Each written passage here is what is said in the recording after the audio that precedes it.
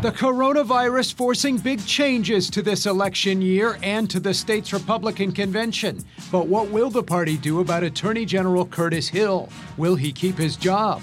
We'll talk with the state party chairman and the executive director for the Indiana Democrats. Plus, we'll hear from the Democratic candidate for governor, Dr. Woody Myers, and his running mate, Linda Lawson, and talk with two of the leading candidates in a hotly contested congressional primary. It's all ahead this Sunday in Focus. Exploring the issues that matter most in Indiana.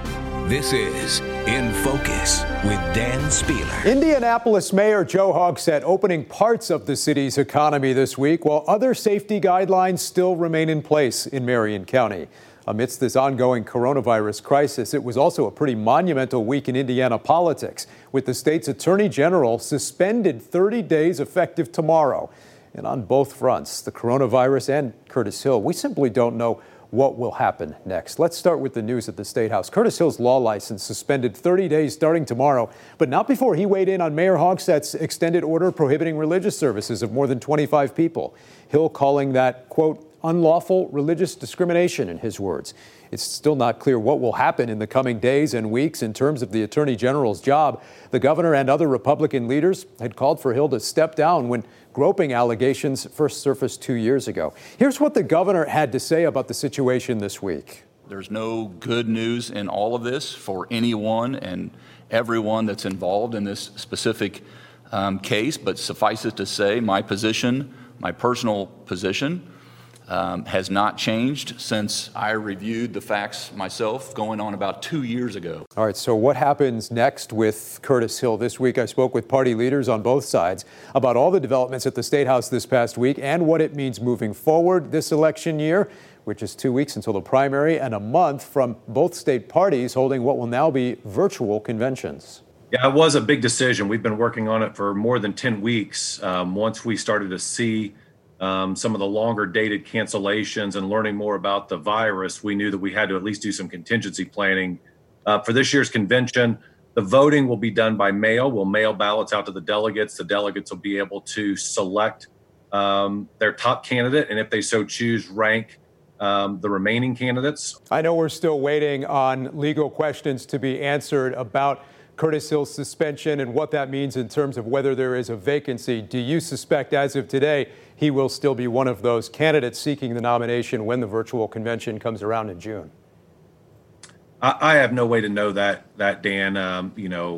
Ultimately, that'll either be a legal decision or a decision that Curtis Hill has to make. Obviously, the Supreme Court was very specific and direct in their findings that the four victims had been inappropriately touched by Curtis Hill. I think that's a very damaging finding by the top court in our state, and something that our delegates are going to have to give really due consideration. And they're going to have to really think about how voters across this state are going to view it, because most are not going to view it very favorably. This was a long time coming. We have maintained from day one that Curtis Hill's actions were disgraceful, certainly well below the conduct of the office. If he had a shred of integrity, he would have resigned a long time ago. What do I think moving forward based on the news on the GOP state convention? I really don't know what's going to happen with the Supreme Court. Two things are clear, though. Republicans are responsible for his actions, and Curtis Hill. They should have used the legislative process to get rid of him years ago. They chose not to. I want to ask you as well about the controversy this week involving State Representative Jim Lucas. We heard some Democrats calling for his resignation, others who said that the Republican Party needs to do more to condemn his statements. What was your reaction to the post that he put on Facebook that caused controversy this past week? It's just completely unnecessary. Whether you believe Jim Lucas or you don't in his explanation, it's in extremely poor taste and can be taken in a very derogatory manner. So I hope that at some point Jim Lucas learns from these mistakes, and whether his intent is poor or whether it is pure, he's got to think through what he's putting up. He's an elected official, and whether, again, it's just ignorance of how it's going to be viewed, or intent. I'm hopeful in the future that he thinks through these things because it does reflect poorly on the party. All right, now to Washington, with the House back in session to tackle new legislation Friday, though it's already met some opposition in the Senate. The HEROES Act puts workers and families first, as my colleagues have said, as Congressman Quigley just said, by safeguarding their economic security and making sure we have the testing needed to protect people's health and safely reopen our economy. I can tell you that's going to be a non-starter in the Senate on the Republican side. I don't think it's going to fly, and unless it's, tailored down to basically cover things that we were wanting to do and we missed, I don't think it's going to go anywhere. I think it's political staging. Senate Majority Leader Mitch McConnell says he's in no rush to pass another relief bill. This week, we're hosting another virtual town hall with Indiana lawmakers and mayors across the state. We're answering your questions on the economic impact Wednesday night at 7 on Fox 59, CBS 4, and TV stations across the state of Indiana. All right, now to the race for Congress and the crowded Republican primary in the 5th Congressional District. One of the candidates, Beth Henderson, now revealing that her daughter just tested positive. I spoke with her this week. What can you tell us about how you guys are doing and how your family is doing? Dan, thanks for asking. And despite everything going on, my campaign is going extremely well. We are all being impacted by COVID-19. In fact, over the past few months, the impact of COVID-19 has been personal for so many of us. And my family doctor has had it. My Christian spiritual advisor and his wife suffered through it. He lost his mother from it. And now this week, as of yesterday, I got a phone call from my 25-year-old daughter, Amelia, and she has been diagnosed positive with COVID-19. Fortunately, she's a healthy young woman. She happens to be a TV weather anchor over in Champaign, but we're hoping and praying for the best. Yeah, absolutely. Wishing for all the best for her as well. What kind of a perspective has this given you on the need to do more testing, the need to get ahead of this as we continue to try and fight this virus and keep it from spreading to others? Absolutely. Well, from a nursing perspective, testing is very important, testing for the antibodies and protecting others from getting it. We need to follow the guidelines from the CDC and make sure we are being protected. That said, my protective motherly instincts are kicking in, and I feel very strongly that China must be held accountable for the damage they've done to our nation. It's becoming very clear to me why I'm being called to run for Congress. What would you do if elected to Congress in terms of China, and what else can be done right now to help people here in Indiana who are dealing with the health and economic impacts of this ongoing crisis? Yeah, the health and economic impact is it's affecting us every day, and we're hearing more and more stories about small businesses and families and the impact that this has had. So I think we need to follow the guidelines. I think the governor and his task force team are doing an excellent job keeping us informed and going through their phase-in process. So we need to continue to be updated on current information. We also need to eliminate our dependence on China. And currently 95% of our medications and supplies are being manufactured there. We need to bring back Made in the USA and hold the Chinese government accountable. As a registered nurse and a businesswoman and a mother, my protective motherly instincts have kicked in, and I'm on a mission for our district, state, and nation.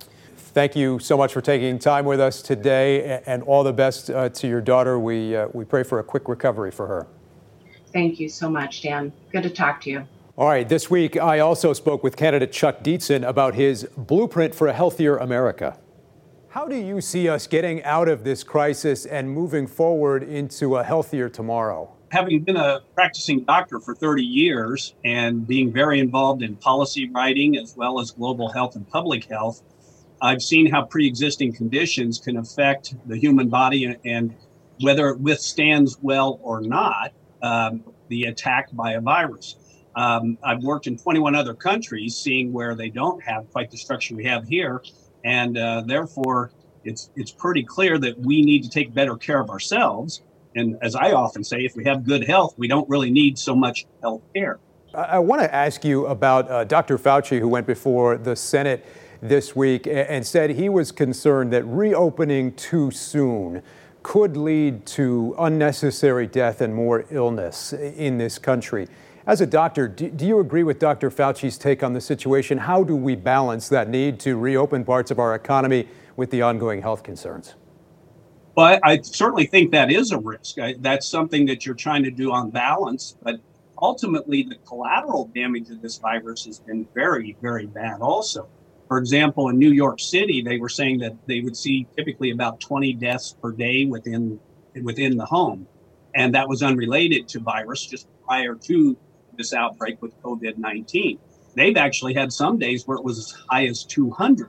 So the issue has become where we became so focused on the virus that I think we began seeing a lot of people dying of the things they would typically call 911, go to the hospital.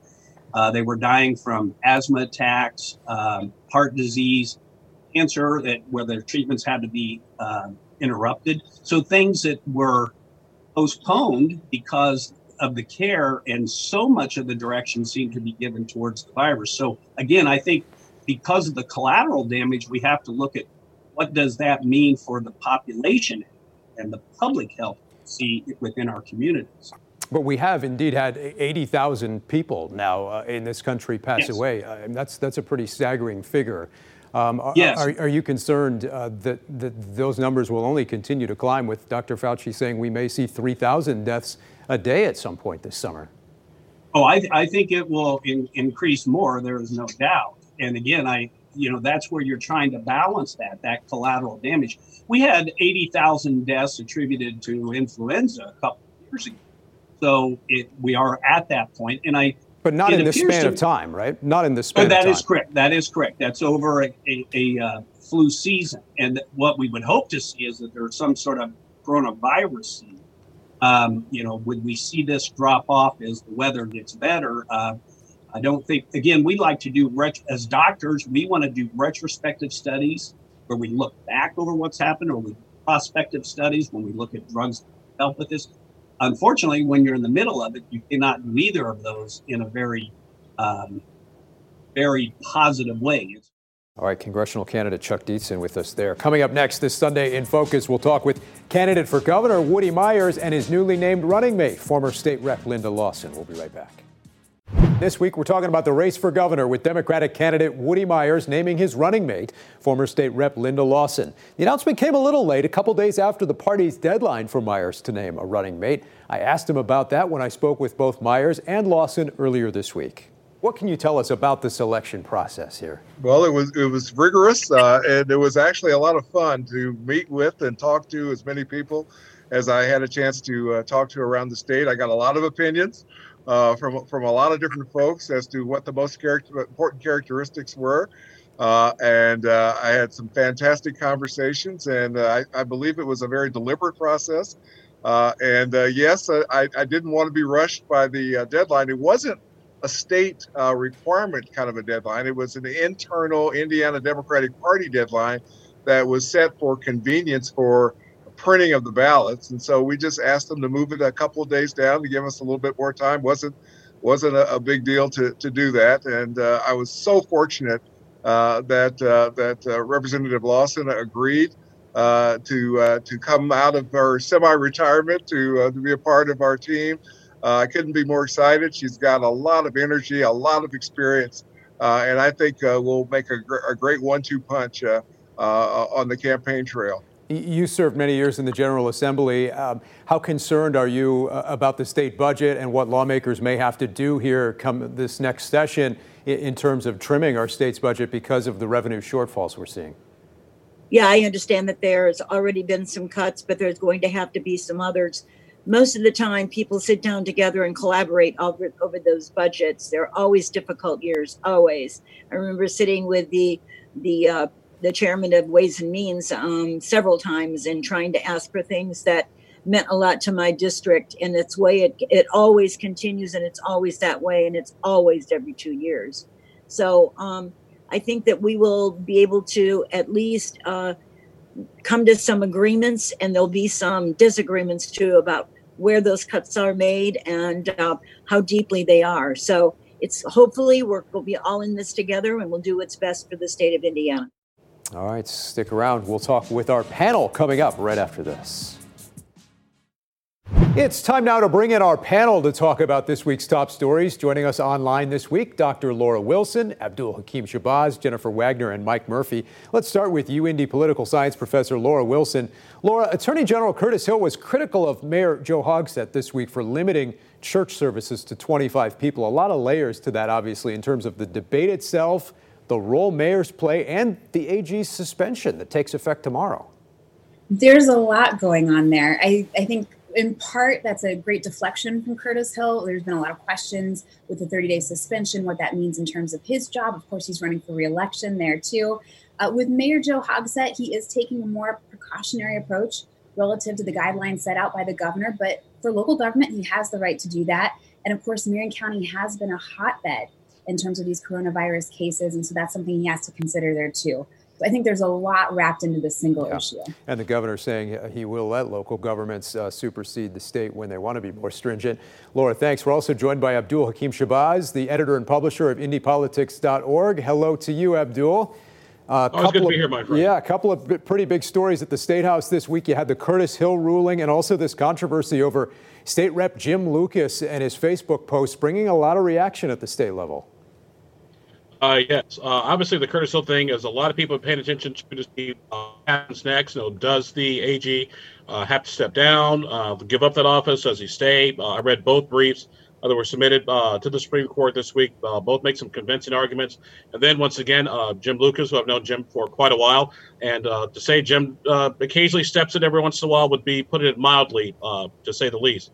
But him also saying that, hey, some folks may have found what he did to be offensive. He's not going to apologize for it and keep going straight. Jennifer Wagner joins us as well, the former communications director for the Indiana Democrats. Jennifer, hello. The leading Democrat in the AG race, Jonathan Weinzapfel, has actually outraised the Republican candidates. Can Democrats actually mount a serious bid for Attorney General this year? Well, yeah, Dan, I think they can. I think we have a really strong candidate. I think Jonathan, obviously sat out a little bit, really made a strategic decision to get involved in this race. And the Republican side of things is a complete mess. Curtis Hill notwithstanding, it looks like, Todd Rokita, I know Abdul's favorite elected official, is looking at jumping in there. I mean, you've got all these people. It's a convention race. And I think there's a real opportunity for Democrats to show that we can lead and we can win a statewide office. Well, what about Todd Rokita? I want to get former Republican lawmaker Mike Murphy in here. What are your thoughts on this race? Well, first of all, I think Todd, certainly will walk into any race, even against Weinzapfel, with the best name ID statewide. There's no doubt about that. He had a mixed congressional record, very good on conservative, anti-national debt issues.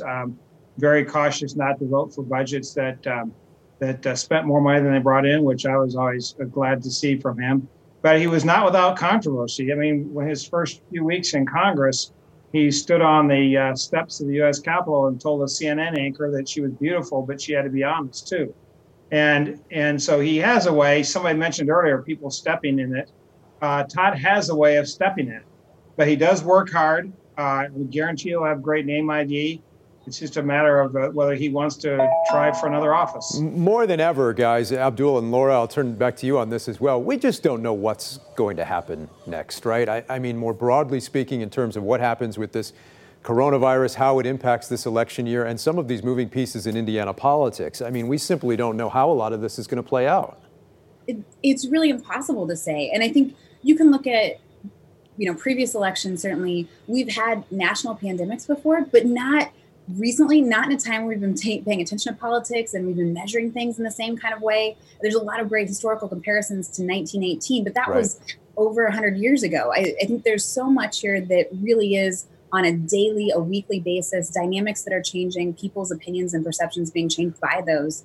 And it really does make it a truly unpredictable world at the moment. Quickly hear from each of the rest of you. What are we not paying attention to enough here? I think one of the things that we really need to focus on is what does the Supreme Court say on Monday? Like I said, both sides have submitted their briefs. What do they say about whether Curtis Hill can stay in office after he's suspended? Jennifer, Mike, what else should we be focusing on here in the midst of so many things happening all at once? I just think, politically, in a lot of ways, the world is going on. There's plenty of negative campaign ads going out there and mail pieces being dropped. But, I think we have to pay very close attention in these next few weeks as we reopen our economy, reopen our state, to make sure that we're all safe and healthy. That's the most important thing to me. Mike, you get the last word. I think the most important thing we have to look at right now is the loss of revenue in the state coffers in the month of April. Down $1 billion. A lot of that is obviously deferred income taxes, but certainly credibly at least a couple $100 million in lost revenue from lost economic activity.